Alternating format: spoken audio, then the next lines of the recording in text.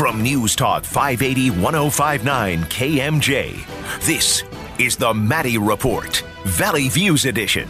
Now here's your host, Mark Kepler. California's higher education system has been critical to the state's past economic progress. And a college education is becoming more important as increasingly jobs in the new knowledge-based economy require a college degree. Can California's higher education system keep pace with the economy's ever-increasing demand for college graduates? We'll ask Sarah Bone, Patrick Murphy, and Radhika Malhotra from the Public Policy Institute of California, as well as Dorothy Leland, the Chancellor from the University of California, Merced.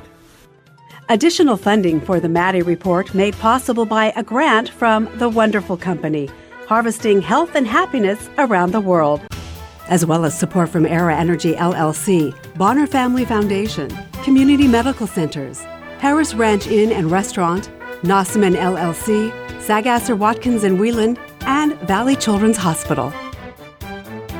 Welcome. Despite a strong economy, California has among the highest poverty rates and greatest income inequality in the nation. Can a college degree reduce poverty and close that income gap? Our guest is Sarah Bone, who is the Director of Research and Senior Fellow at the Public Policy Institute of California, and she's looked at these very questions, so welcome back to the Maddie Report. Thank you.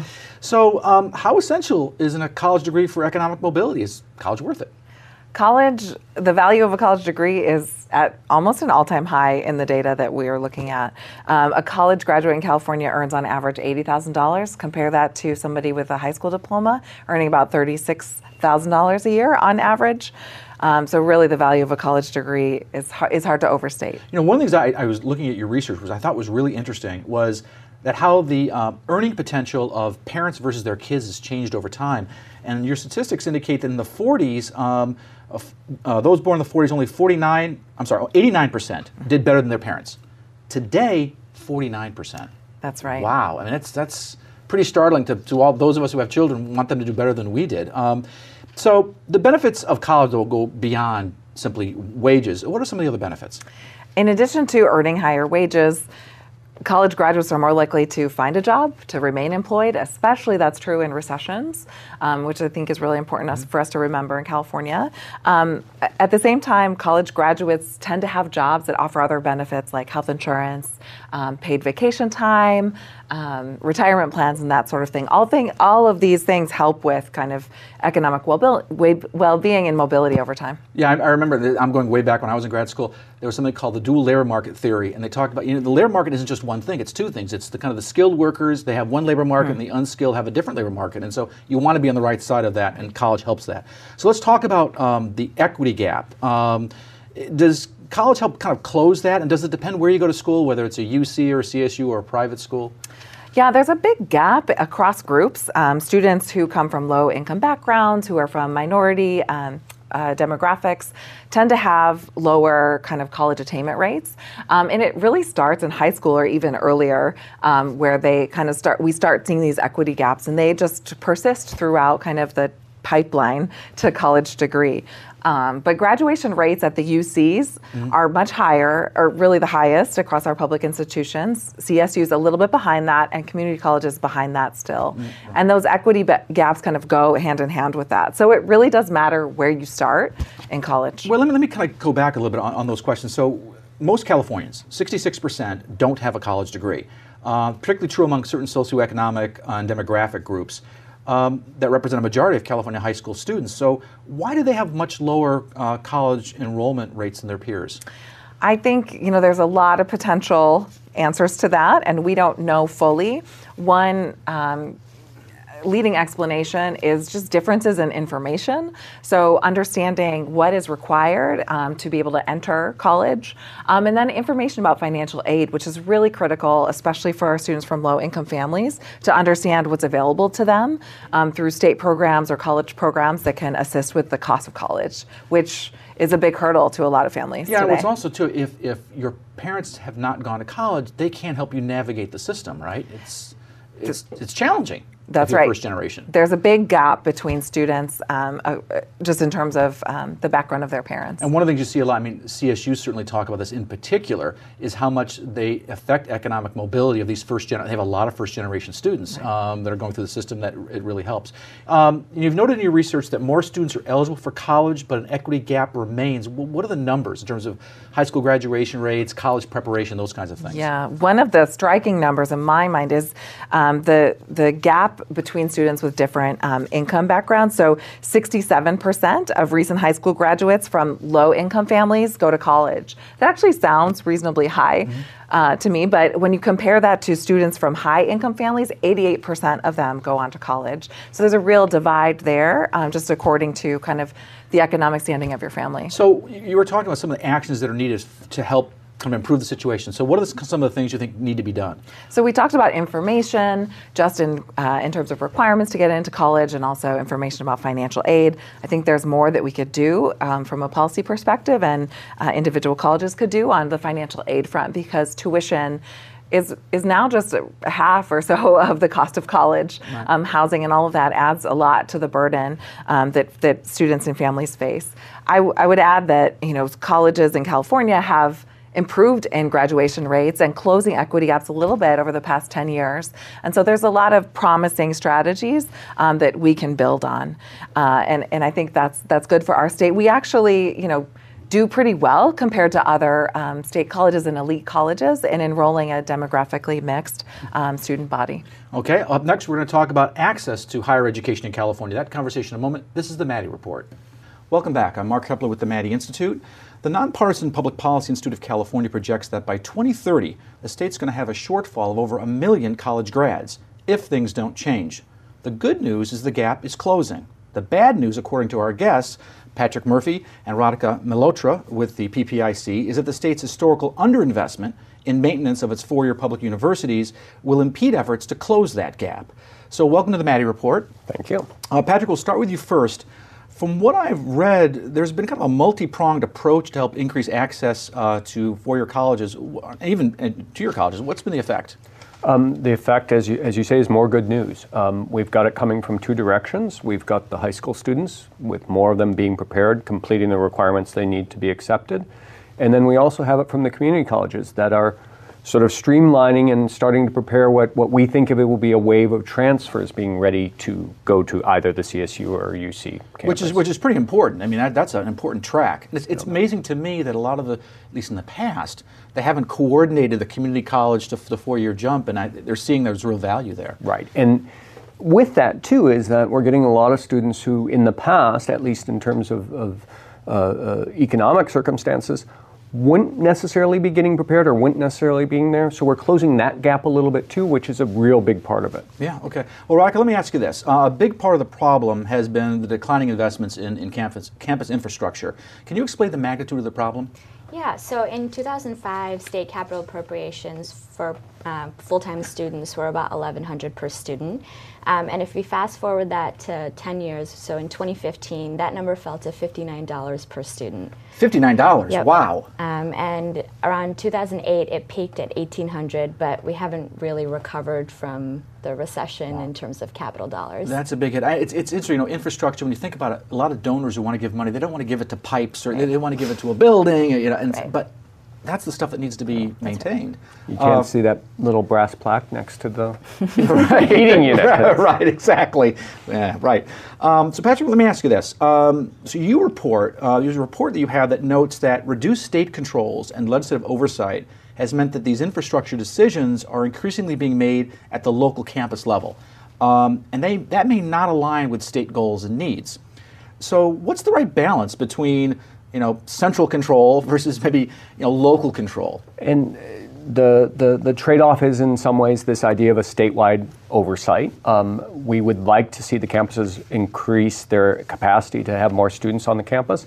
And yet at the campus level, we do want to have them to be able to take stock of their situation and figure out what their first need is. And somewhere in there needs to be a balance. The systems are starting to play more of a role. We would like to see perhaps a little bit more transparency in how that happens. One of the issues, and sometimes you do it at a local level, that people may not know what's going on, and maybe you need a little bit more transparency. Though I would assume if I was a college president, I'd want to have control of what was going on my Exactly. campus, right? Yep. And they would argue who would know more than them locally what's going Exactly. on. Ronak, let me ask you, in your report you state that there are different implications for the UC, the CSU, and California's community colleges. Can you explain the differences? Sure.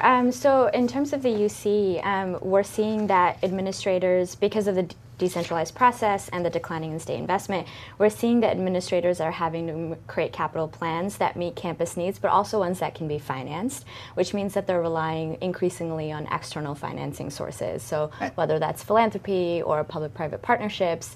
But UCs can do that, right? Because UCs have, Right. I don't want to invest in UCLA or UC Berkeley. But that's right. Okay. So, and the concern there is that the incentives that those funding sources create may not necessarily run, parallel to what the state or Right. The system's goals are. So then we turn to CSU. What about the CSU? You have a lot of students in the CSU. Right. How are they doing in terms of infrastructure and financing this stuff? And they have the same challenges that the UC does, but that they're persistently underinvested in terms of, across the board, but especially in capital. So what that means is that they just don't have the resources, the philanthropy resources, like you said. One thing I have noticed is that Cal States have gotten much more aggressive in philanthropy, but it's still an uphill climb because everybody's asking for dollars. What about the community colleges? Well, they've always had a decentralized process that decisions are made at the local level. They can tax and borrow. They're a lot like K-12, right? Exactly. And so they have a 55% approval rate to get something passed for money, and so it's a different financial model. That's right. So Patrick, what does this all mean? I mean, what conclusions you draw? The fact is that we have not been investing to the extent that we have. If we want to have more spaces for students, we're going to have to create more spaces for students, which probably means investing in not only to catch up on the deferred maintenance, but actually building some more bricks and mortar buildings so students can attend classrooms, live on campus, etc. Okay, well, I want to thank very much Patrick Murphy from PPIC and Radhika Malhotra as well. Up next, we're going to talk about an innovative approach at the UC's newest campus, UC Merced, with the chancellor of that campus, Dorothy Leland. That conversation in a moment. This is Mark Kepler with the Maddie Report. Welcome back. I'm Mark Kepler with the Maddie Institute. UC Merced, opening in 2005, was the first American student-centered research university built in the 21st century, right here in the Valley. Its third chancellor, Dorothy Leland, is our guest. Welcome back to the Maddie Report. Thank you. So, can you tell our audience a little bit about the history and mission of UC Merced? Sure. We were built to provide more access to students in the entire state of California, but particularly the San Joaquin Valley, to the University of California. As you know, the Valley is blessed with wonderful community colleges and California State University campuses, but it did not have a University of California campus. Right, that was the missing link. I mean, students in the Valley wanted to go to a University of California, they had to leave, and now they don't. That's right. So let me ask you about kind of the socioeconomic and demographic backgrounds of your students. Sure. How do they compare to other UC campuses? We are by far the most diverse of all the UC campuses, and our students predominantly come from underrepresented minorities, and from low-income and first-generation families. So to give you an idea of what that means, in number, 73% of our students are first-generation, 64% are Pell recipients, and we'd have even more Pell recipients if our over 600 undocumented students were eligible for federal financial aid. That's amazing. And I was looking at some of the statistics on your university, and high percentage of Hispanic students, almost 55% Hispanic, which is very high. You do a good job of attracting people throughout the state, actually. Mm-hmm. I mean, you do have a large representation from the Valley, about a quarter of your students, but you're attracting students from San Francisco and Los Angeles, et cetera. Right. So a big draw. So let me ask you this. The impact of obtaining a degree from UC Merced, I'm wondering what impact it has on the economic and social mobility of your students. I mean, I would think it'd be substantial. Yeah. If you look at national data on the impact of a degree in general, a bachelor's degree in general, you can expect over double a lifetime increase in your lifetime income. University of California is even higher. So do we have a lot of data on that yet? No. You know, we barely have an alum now who's 30. Right. But, you're fairly, new college. But we do know our students are getting good jobs in diverse industries, that they have low levels of debt, and so they're doing well. But you're also, you're graduating students. I mean, they're coming there. One of the problems is they come to college and they drop out. That's not happening at UC Merced. No. You've got a very good graduation rate. I think it was something like, I was reading 16% higher than the rate predicted by U.S. News and World Report. That's right. And that puts you in, what, the top Number two. Number two in the nation. Wow. And we are the only research university in the nation that has over 60% of our students as Pell recipients and has over 60% of those students graduate. So you're surrounding them with programs to make sure that they're successful throughout the college career. These are amazingly talented students, and they are hard workers and creative, but they haven't always had all of the advantages that they need to be successful in college. So we have a lot of programs in place that are meant to help close that gap. And that's incredibly helpful. I'm a first-generation college student, and I have a graduate degree and a law degree because my parents always pushed education. But boy, I tell you, when I went to college, I had no idea what I was getting into. I was also first generation. What's the syllabus? Exactly. What am I supposed to do with this thing? Yeah, it's really, people don't realize when your parents can't assist you in that, and you're coming from an area maybe that doesn't have a lot of folks that go to college. It's a big jump. It's a big jump. It's a big leap. The other thing I wanted to mention here was you actually have been rated by Washington Monthly in 2018. You're ranked number 14th in the nation on social mobility. Yeah. So if your target is to get these kids to move up socially and economically, it seems like you're doing that. So that's great. But let me ask you this. So what would you say are the greatest accomplishments of UC Merced up to this point? Well, you just named some of them. I mean, the remarkable success of our students, I think, over time will change the perception of the nation, that students like ours can be successful in a high-powered research university environment and be an amazing talent pipeline for the state of California and beyond. That is a success story. We're attracting amazingly talented faculty from the best research universities in the country and sometimes internationally. Most of them are young, but as their research matures, you're going to hear more and more about them. And one day we will have our first Nobel Prize winner. Okay. And I think the fact that we started up in a very difficult environment. The doors of the campus were opened about 14 years ago, and then a Great Recession. Again, a Great Recession, so yeah. Hit, and the state lost its ability to fund academic and the construction of academic and research buildings, and so we were able to create a way to continue to make the campus grow and thrive in a very difficult environment. And we're going to talk more about that in a moment with UC Merced Chancellor Dorothy Leland. That conversation in a moment. This is the Maddie Report. Welcome back. I'm Mark Kepler with the Maddie Institute. We're talking with UC Merced Chancellor Dorothy Leland about some of the things happening on that campus. One of the things that's happening is a major expansion. You're going to basically moving to 10,000 students, and you're going to get there by a $1.3 billion investment by the University of California and this unique public-private partnership you've got going on. A lot of people say this is going to be the model going forward for other universities. What's happening at UC Merced? Well, it's amazing. If you go out there, you can see a campus that in a period of 3.5 years will actually double its physical capacity with every kind of building that you see in a college campus. It is jointly financed through... By the way, it is a beautiful campus. It is in a great setting. It is, and you'll be amazed. I invite everybody who's listening to come see what's happening there. So it's a partnership between the University of California and a private developer who has considerable financial stake in this project as well. And it has allowed us to...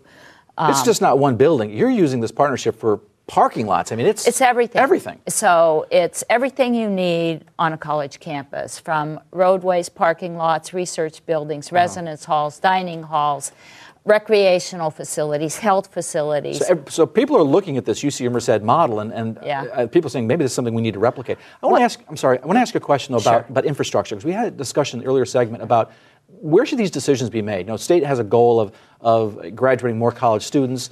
Should these infrastructure decisions be made at the state level, kind of a central plan or something, for lack of a better term, or should they be made at the local level, or some combination?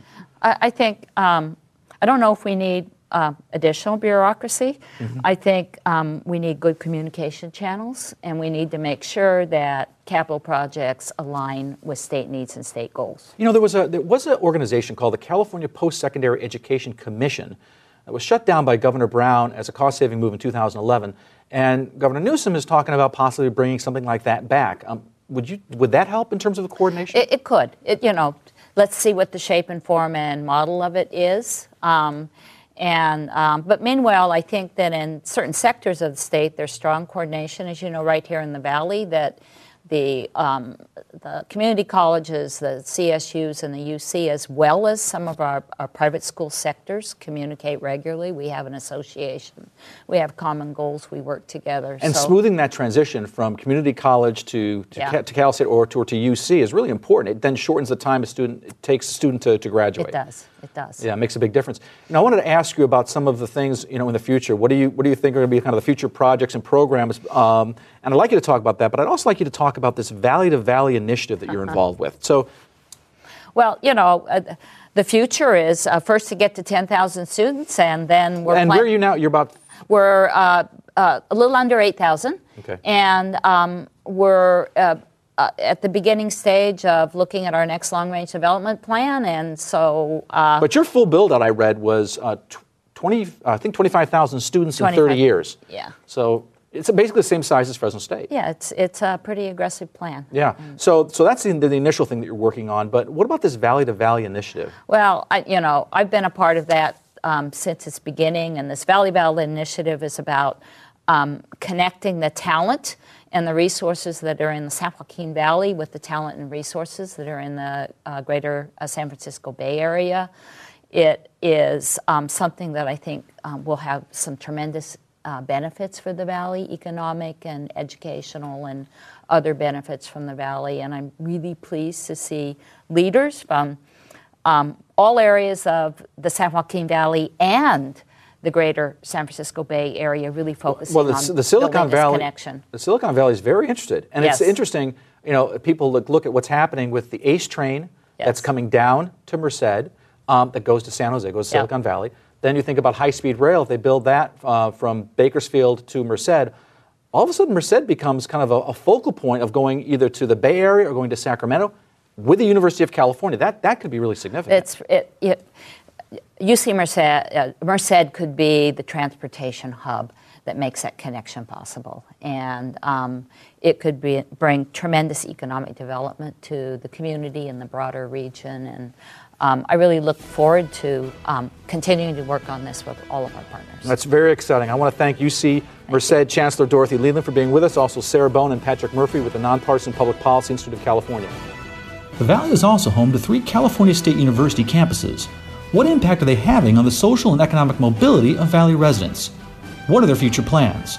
We'll talk with the university presidents from the Valley's California State University campuses at Stanislaus, Fresno, and Bakersfield next. From News Talk 580 1059 KMJ, this is the Maddie Report, Valley Views Edition. Now here's your host, Mark Kepler. The Valley is home to 3 California State University campuses. Each has a unique story to tell, and each is contributing to improving the social and economic vitality of the Valley. We're going to talk to the presidents of each of those California State University campuses next. Our first guest is Ellen Junn, the president of California State University Stanislaus. I'll have to say, one of the most picturesque campuses in the Valley. Welcome to the Maddie Report. Thank you, Mark. We're delighted to be on the call with you. Okay, so I want to ask you about the impact of having a degree from California State University Stanislaus has on the economic and social mobility of your students. What impact is it having? Well, 2 very important points here. One is that our campus is what we consider a relatively moderately small campus, and yet we have received national recognition in the last 2 or 3 years for some of the best, being one of the best universities in the nation to improve the socioeconomic standing of our students. So I'll just, for example, last year, the year before, Money Magazine ranked San State #1 among the nation's top value-added public colleges for helping students exceed expectations.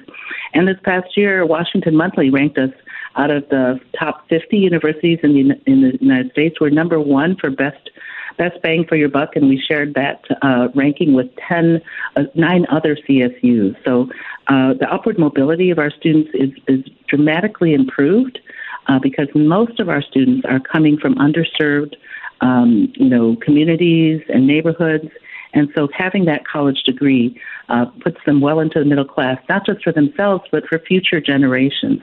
This is especially important because of the fact that the baccalaureate attainment rate in the Central Valley is about half that of the state and of the nation. Only about 18% of residents in the Central Valley counties get a baccalaureate degree. So our students are on the cutting edge of improving the economic viability of the region. And just as an example, we graduate 60,000 plus students, and 70 to 80% of them stay in the local community. And we know from the Brookings Institute report that college graduates earn about $46,000 more per year on average than a person with only a high school diploma.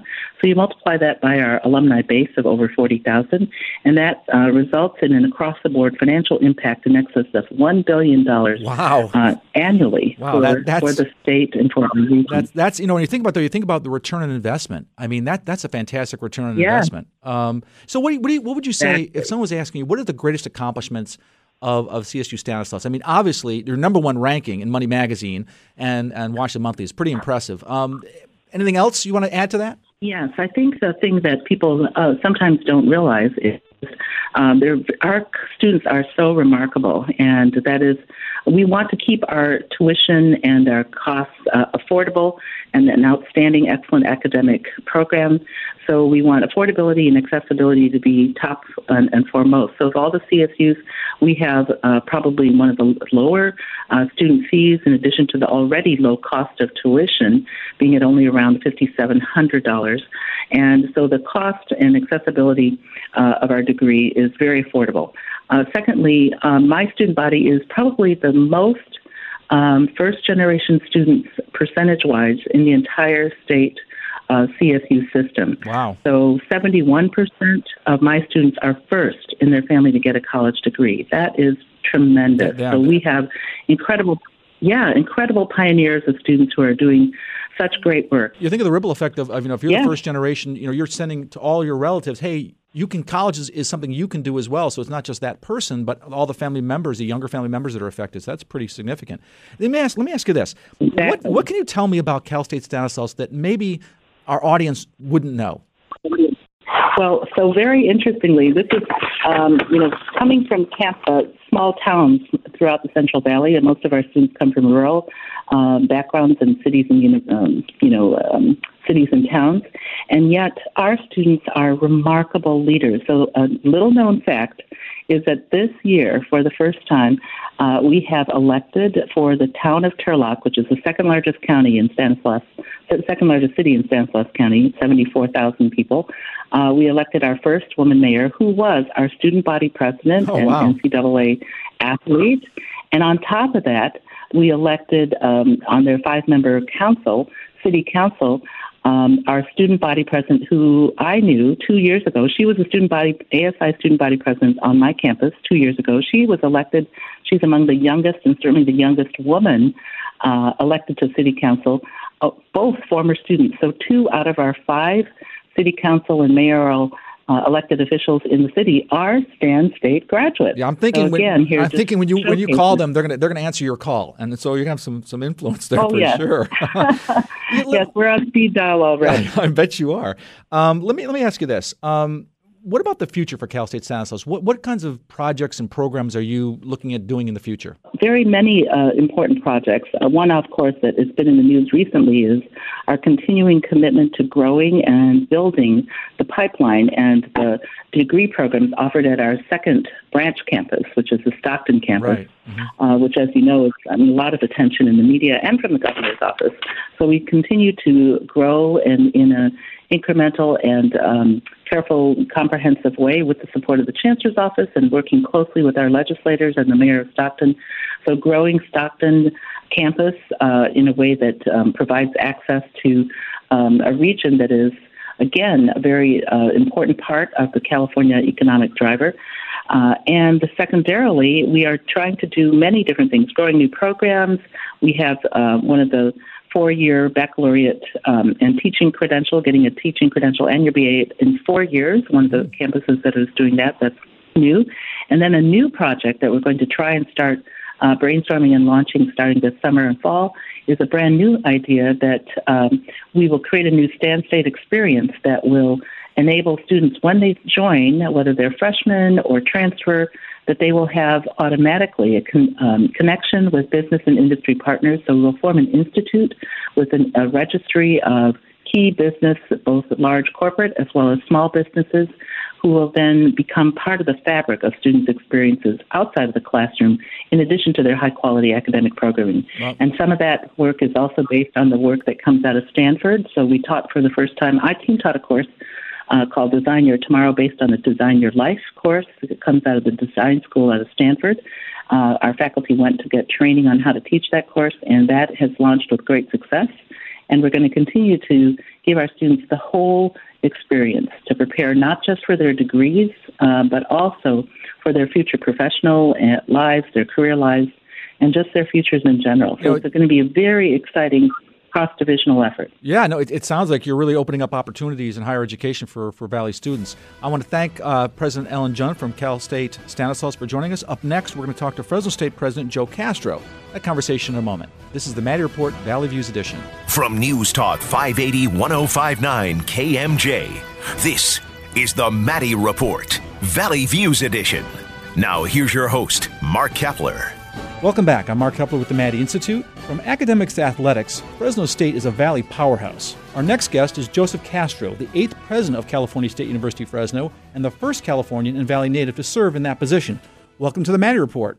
Thank you, Mark. Nice to hear from you today. Okay, so we've been discussing the impact of Valley universities on the economic mobility and social mobility of Valley students. What impact has Fresno State had on these students? Well, a significant impact. We serve 25,000 students. 90% of them are from the Central Valley, so we really do grow leaders at Fresno State. 70% are first generation to college students, so the university is really helping not just to serve them as individuals, but helping their whole families. And as you know, once one goes to college, then many others start to go from the same family. We'll graduate about 6,000 students again this year.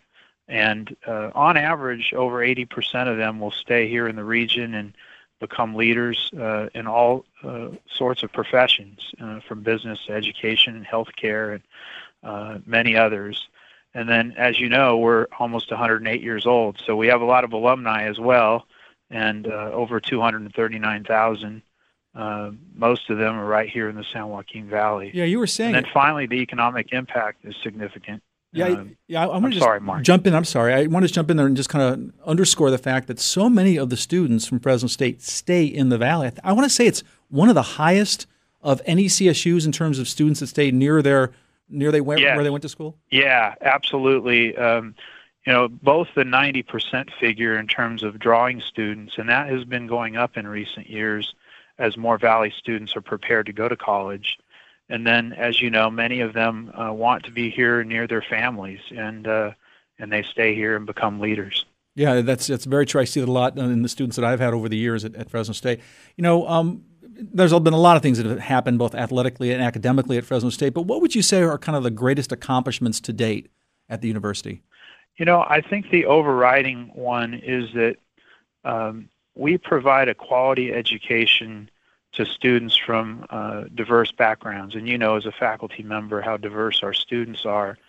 And we graduate them very effectively, and that has prompted us to be one of the leaders in the country. And Washington Monthly, as you might know, ranked us in the top 25 for the last few years.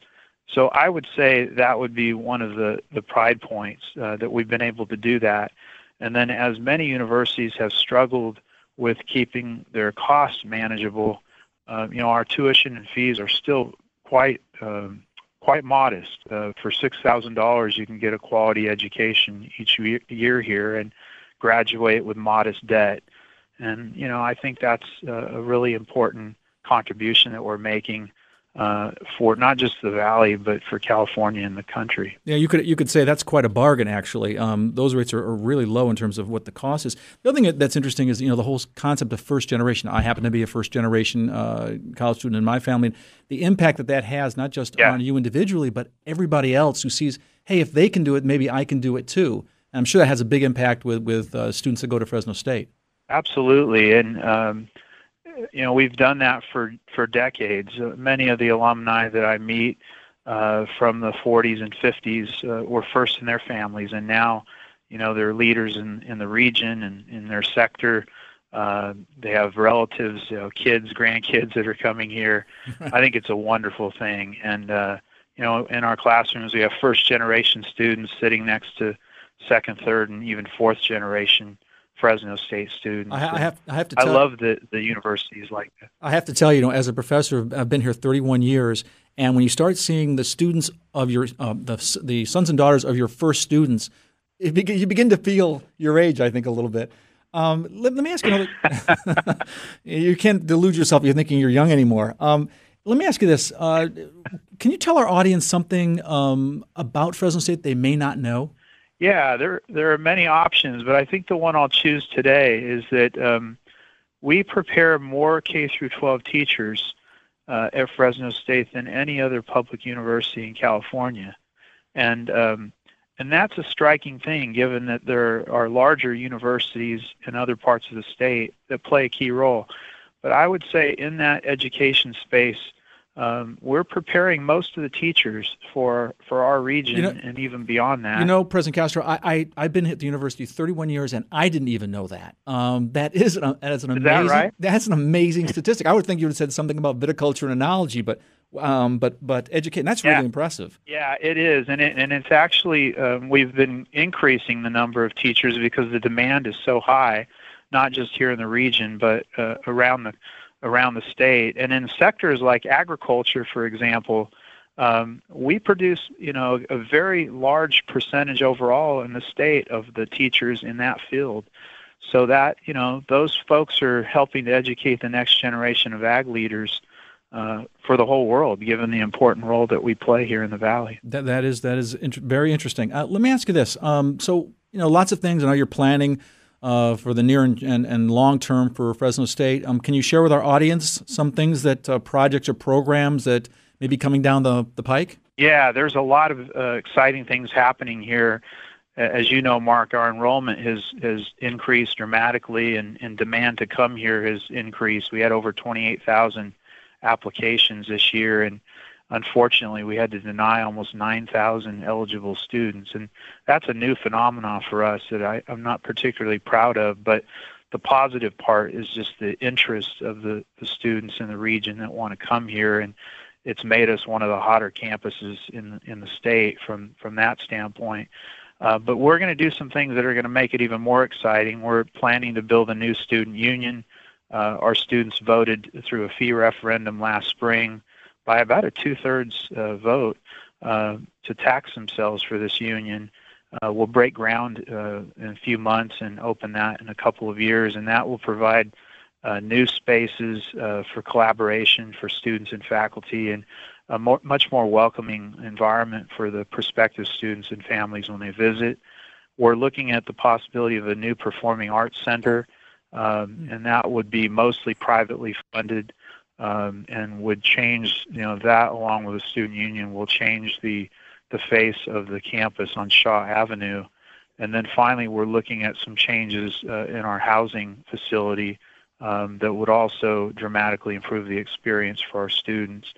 So those are some examples of what's happening. And then on the athletic side, as you mentioned earlier, that's also an important part of Fresno State. In fact, our football team was the #1 team in California this past year, and that's right. We beat a couple of Pac-12 teams. And our academic ratings are going to come out soon, and those will be very impressive to people as well. So excelling inside the classroom and outside as well. Those are great examples. Well, I want to thank California State University Fresno President Joe Castro for joining us. Up next, we're going to talk to California State University Bakersfield President Lynette Zelezny. That conversation in a moment. From News Talk 580 1059 KMJ, this is the Maddie Report. Valley Views Edition. Now here's your host, Mark Kepler. Welcome back. I'm Mark Kepler with the Maddie Institute. California State University Bakersfield is a hidden gem that is increasingly being found out by more and more Valley students. Its new president, Lynette Zelezny, is our guest. So, we've been talking about the impact of Valley universities on the economic and social mobility of Valley residents. And I know that, Cal State campuses have a lot of first-generation students, and I assume that, as a result, California State University Bakersfield in particular is having a pretty big impact on the social and economic mobility of folks in Kern County. Absolutely. We're a Hispanic-serving institution, and we are very, very diverse, and it's really our strength. And one of the things I can really share with you, Kern County, one of the fastest-growing counties in California, and number one ag community in California, and one of the nation's top energy producers in oil, solar and wind. And so one of the things that Cal State Bakersfield has really been renowned for is aligning the curriculum that we have at CSU Bakersfield with workforce development. And why is this important? Well, 70% of our grads stay in Kern County to serve in their professions and to serve civically once they graduate from California State University Bakersfield. I can also say that we're really proud of some of our national recognitions. So tell me about that. So what are some of your big accomplishments? The Brookings Institute noted on this question, noted us for being in the 95th percentile for expected student earnings. And so, once our students come, and again, we have a large percent Pell here at California State University Bakersfield, which means that students are coming from families that are very financially challenged, and they're graduating and getting jobs that are moving them up in social mobility. And California State University Bakersfield also continually gets recognized by Washington Monthly for best bang for your buck. But some of the things that we're noted for here at the university is, our accomplishments really are our alums, 50,000 alums. We'll be celebrating our 50th anniversary here in 2020. And again, we're very, very proud of the work that our students continue to do and serving this really great community. Kern County is a county that is very rich in the pioneer spirit. Aerospace history was made in Kern County with Breaking the Speed of Sound, Chuck Yeager, but we also have an amazing cultural environment here in Bakersfield with country music and other art forms. So we're really, really proud of who we are at Bakersfield. I think one of the things people don't realize is we're Division I athletics here at California State University Bakersfield. And so we're really proud that we play strong both in our athletic competitions, but we're rising also academically. Yeah, I actually, we should say something about the Roadrunners. You actually have some very good athletic programs at Bakersfield. Phenomenal. Yeah, very, very phenomenal. Good. So it's interesting. So I've never been accused of being good in math, so I want to make sure I understand this. So you're saying that Cal State Bakersfield is in the top 5% of compared to other universities in terms of social mobility and economic mobility of your students? That is one of the things we've been recognized for. And again, we largely thank the reputation of our engineering students that go out and get fantastic jobs. We're ABET accredited here in our engineering program. They're going out and getting really top-level energy and engineering positions. And that social mobility. I would think that Cal State Bakersfield is going to be particularly strong, deals with the energy sector, probably leading the state. Absolutely. Yeah. So. Absolutely. It's something that makes us really proud. One thing that, I'd like to point out is that, we are considered to be one of the smaller CSUs, but there's a couple of pride points to that. Number one, it allows us to be small enough. We're 11,000. We're poised to grow to about 18,000 students.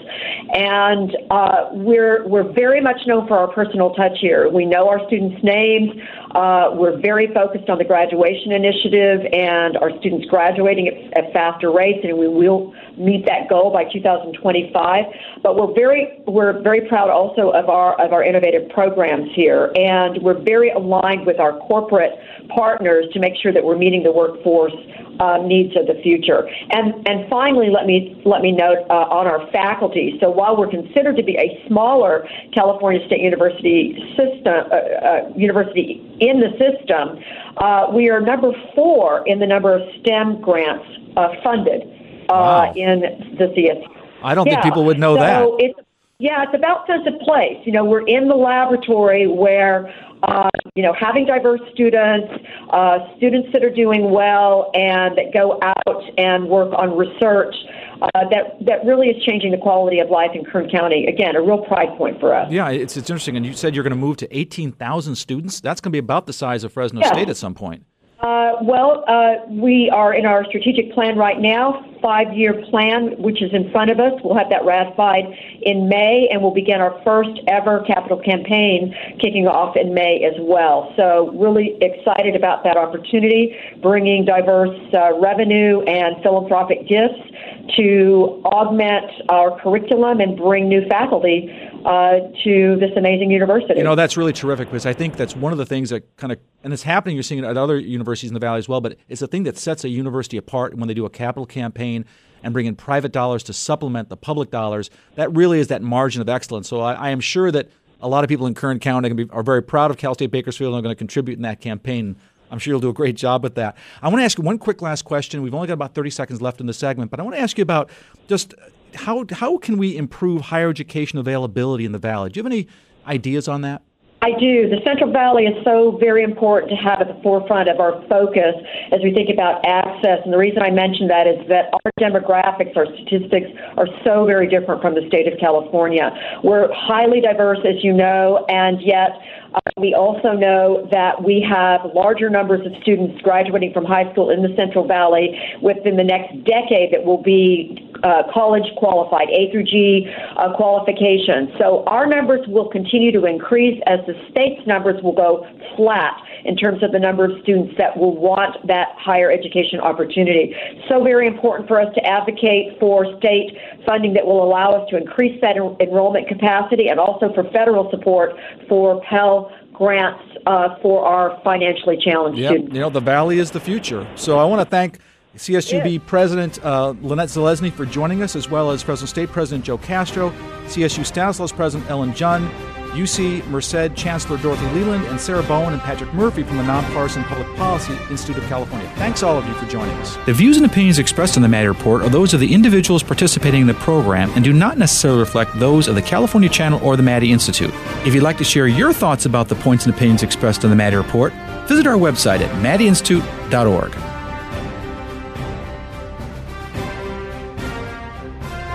The Maddie Report, Valley Views Edition, is a public affairs partnership between KMJ Radio, Cumulus Media, and the nonpartisan Maddie Institute, providing the Valley with valuable insight and analysis on politics and important public policy issues. This is KMJ.